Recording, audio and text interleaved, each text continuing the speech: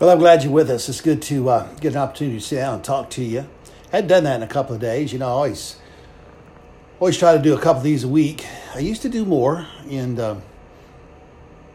as I told you, I don't know, I lose track of time, not good with time, but I told you a few weeks ago, I'm trying to make sure now that I really have a message. Not that I wouldn't do that before, but really conscientious that so many people are posting videos and doing different things now, and easy to get lost in the sea or the crowd or just to be ignored. And I want this ministry not to be ignored. I want it to mean something to people, and I don't want to just do it to do it. But today, it's so hard. There's so much going on in our country today. By the way, this Sunday, May 31st, the end of the fifth month of the year. Boy, what a year it's been. We're Romans 8. If you want to get your copy of God's Word out, we're in Romans 8. We have been doing a study in 2 books a week, doing one in Jonah. Later in the week, we'll be in Jonah chapter 3. And so maybe read that if you're paying attention. And today we're in Romans chapter 8. In fact, we're going to be in verse 37 through verse 39. Let me read it to you. Jonah 8, 37 through 39. Yet in all these things we're more than conquerors through him who loved us. For I am persuaded neither death, nor life, nor angels, nor principalities, nor powers, nor things present, nor things to come, nor height, nor depth, or any other created thing shall be able to separate us from the love of God, which is in Christ Jesus our Lord. Paul is wrapping up what we've come to call Romans chapter 8, because it wasn't divided into chapters when he wrote it. And so when we get to thinking and analyzing his thoughts and different things, we usually more or less agree with the division that we came up with in chapters. And I'm not saying that's wrong, but somewhere along the way, Paul probably meant to emphasize this, to emphasize one thing to go with something else, and maybe not as much as we have taken on it. I don't know. But I will say this. If ever there's a time to think about what's going on in our land, it's today. Just a week ago today. This is Sunday, May 31st, as I said. The last day of May. A week ago today, the most crazy thing, the most impossible thing trying to figure out is the pandemic. And everybody, with the stay-at-home orders and all these things, with the mask and everything else. And then Monday, well, it completely changed. I don't want to get into that a whole lot, what happened there in Minneapolis with the actual incident. Certainly looks terrible, looks evil. It does, as a lot of people are screaming. They say it absolutely is murder at all. It looks horrible. However, I will remind you, we have in the past few years been fooled by some things came out one way and then turned another. I don't know how this one would do it. Whew, man, it just looks, I just don't understand that. I also don't understand the take on it. You look at the policemen involved, and it wasn't all white guys, and yet we've turned it into a racial thing. Was it a racial thing? No, it didn't seem to be. One of the policemen were Asian, I think. I think one was African American, and one was white. And there was a fourth one, and I forget what he of another origin or descent. Asian. He was Asian, they said. So I don't know that it was a racial thing. Was it a personal thing? There's a lot of people saying that perhaps the officer and Mr. Baker there work together. I don't know. I have no clue, and I'm not even going to try to offer that. Whatever is terrible. And if there's nothing left out and nothing left unrevealed, then it is just absolutely just impossible to understand. And yes. If that's the case, then there should be criminal charges filed and things should be done. But to say that this was a racially motivated killing is just not. It's just... It's like everything else. It's overboard. Listen, if that policeman, if that policeman put his knee on that man's neck to hurt him, that's on him. And he needs to pay a price for that. But we need to stop painting people with these broad brushes, making every white man is this, listen, you stop that. So, Brother Danny, you're supposed to be teaching us a lesson. I am. We've got to get back and look at the real picture in our world today. There is evil in our world. And no doubt there was evil present there last week, a week ago tomorrow, when that man lost his life. You say, well, you just said, okay, I just said, I want to be very careful here. I don't want this to be like some of the other things that have happened in the last few years. And all this cut and dried, and then you find out this, you find out that. Well, maybe it wasn't that way. But it's a reminder, and we have seen it this year. There is evil in the world, and there are people doing evil things. This man loses his life, and people want to march because of that. Maybe that's the thing to do. Peaceful, okay. But then the looting, and several other people now have lost their lives. Had one last night, a delivery truck owner. I don't know, do not understand, can't explain, but he was made to get off the interstate, according to the article I read. Now, here again, if it's fake news, it was in the news. And when he did, his truck came upon some protesters, and they began to loot his truck. And the story goes that here again, that somebody pulled a gun, terrified him to death, and he took off in his truck. And when he took off, somebody was apparently under his truck or around the wheels. I have no clue why or what they were up to. And that individual got drugged and lost his life. I cannot imagine today what it is like for that delivery truck driver. All he was doing was trying to earn a living. There's so many people that have been affected by this. That's what they were doing. Listen, you can argue all day long about the protesters, where they're from, this, and it doesn't matter to me where they're from or who's bringing them in. And apparently people are bringing them in. Man, there's evil in the world, and they're doing evil things. I came to where I'm at now to make this broadcast and just heard about another state where things are starting to turn violent. About 2 blocks away from a protest. Evil in the world. We have, over the last few months, really since 2020 and even beyond, we have seen evil. I think about General Michael Flynn. And I know that if you had your mind made up, you probably still got it made up. But it's clear now, if you look at the evidence, if you look at the phone calls. That's why I say I'll be very, very careful about that video. Because we've been told for so long one thing and it'd be another, by so often by press who get it wrong purposely. And I don't apologize for that. They know different. Michael Flynn's case, and I'm telling you right now, if they get an opportunity to get it wrong in this case to stir the waters, they will do it. Many of them will do it. But anyway, now it's become very clear that Michael Flynn was set up. For some reason, and I don't understand all that, the former president did not want Michael Flynn to work for the current president. There's a lot of bad blood there, a lot of bad water on the bridge. There are a lot of theories there. And I'm not going to get into that. But Michael Flynn, who had done nothing, absolutely nothing wrong or illegal, was set up and forced by evil at play, carried out through, men and women's names who you've heard in the news.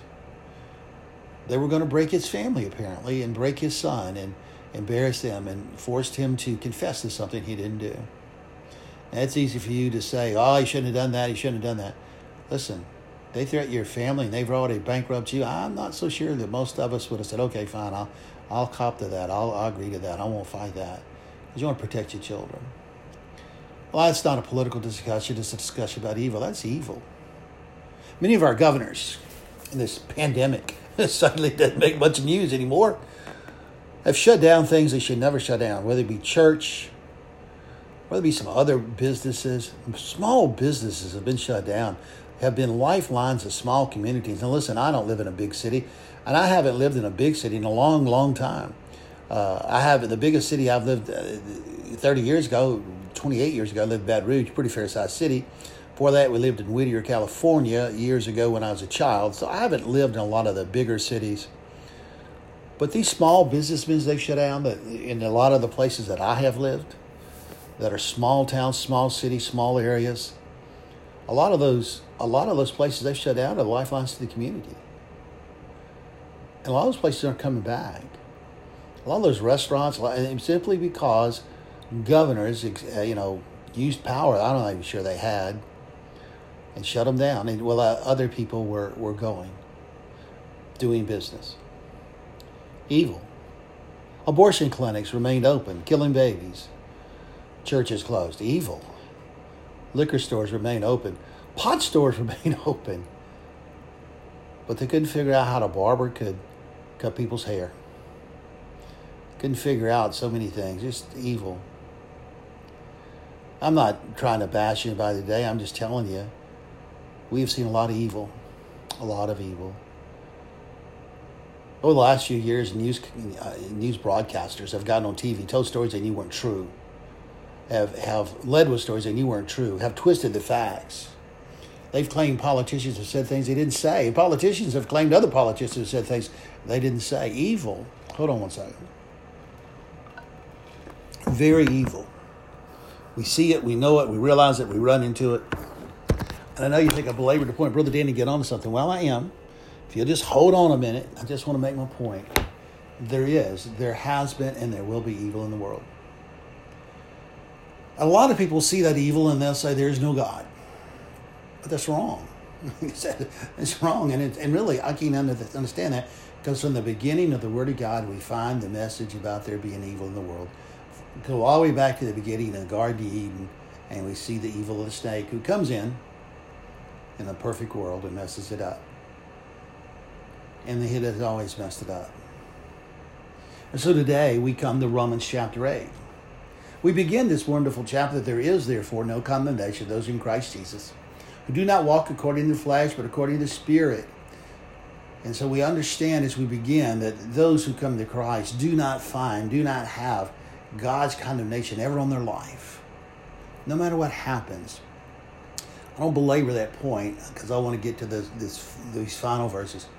But you and I, once we come to Christ, there's never a time where God condemns us. Doesn't mean he doesn't correct us. It's two different things. Doesn't mean he doesn't convict us of our sin. That's another different thing. But he doesn't condemn us. We're not ever run off, run out, and stomped on and kicked away. God loves us. He cares for us. He doesn't condemn us. But we do live in a world that's evil. We do live in a world where evil can be seen, it is felt, it is experienced, it has to be battled on a personal level at times. Maybe you've had some of those battles. Substance abuse becomes evil. It does. I've been a pastor for a long time, still, I know what you're thinking of this, Brother Danny, you're no longer a pastor, you're just an interim pastor. Well, I don't treat the folks at South Macomb Baptist Church like I'm just an interim pastor, I hope. And I realize that I am their interim pastor, and there'll come a day when I'll be replaced, and they'll have a real pastor, but until then, I'm it. and I try to do the best I can. But my years of pastoring, including these 5 months, I'm telling you, I've seen, I've heard, I've talked to, I've watched so many lives be destroyed because of various substances. I've watched so many families be taken apart because of substance abuse. What happens in substance abuse, it happens every time you stay on long enough, all things lose value. There's no sentimental thing that you hold on to. There's no personal relationship that you guard. If it's at the point where it doesn't matter, the next fix, the next hit, whatever, that's what becomes important. Everything else goes away. I've known of people, I know people personally that I have tried to counsel, tried to help, who in their drug-induced substance abuse days have stolen from parents and siblings and jobs to buy what it is, had their grip on them, that evil substance. I have known some who's gotten over it, but they didn't get over it because their mama wanted them to, their daddy wanted them to, or their wife wanted them to. They got over it because they looked in the mirror and said, I got to do better than this. I want better than this. And they turned to the Lord Jesus Christ. Nothing against counseling, nothing against rehabs. But my experience has been till you look yourself in the mirror and say something like this, by the grace of God, I want to get out, I want to get delivered, I want to be made whole. Well, we could multiply that, we could go on, but here's the point. Listen to what Paul wrote. And all these things, it doesn't matter what the things are. We can stack them up. We can list them. There are terrible things, horrible things, evil things, and we know what they are. And sometimes maybe we don't know what they are. Maybe you know what you've experienced. Maybe you don't know what your neighbor or your friend or your brother or your sister or your child or your mother or dad have experienced. But in all these things, no matter what they are, hidden or seen, known, unknown, easy to us, difficult for others, it doesn't matter. In all these things, we are more than conquerors. Now, it's true that you have to come to Christ for this to apply. You have to live your faith for it to be true for you at the moment, at the time, in the place that you are. But we are, because the Word of God says we are more than conquerors. Conquerors are overcomers. Conquerors are those who win. And we're more than that. And you say, what is more than that? I don't know, but it's pretty good. I don't know. And apparently Paul couldn't think of a word. And he could just leak it. He knew what it meant to be a conqueror. And he said, we're more than that. We're better than that. We go beyond that. It's like the guy who hits 800. Well, nobody's ever hit 800, brother. Well, of course they haven't. You can't. That's not humanly possible. It's not humanly possible to be an overcomer unless you're in Jesus Christ. That's what he means. It's exactly what it means. This is not written to the unbeliever. You are more than you're more, you are under it, buddy. You are under it, ma'am. You are under it, sir. I'm sorry, but, your chance of getting over it, getting through it, and getting beyond it's difficult at best. At best. And possible is more likely.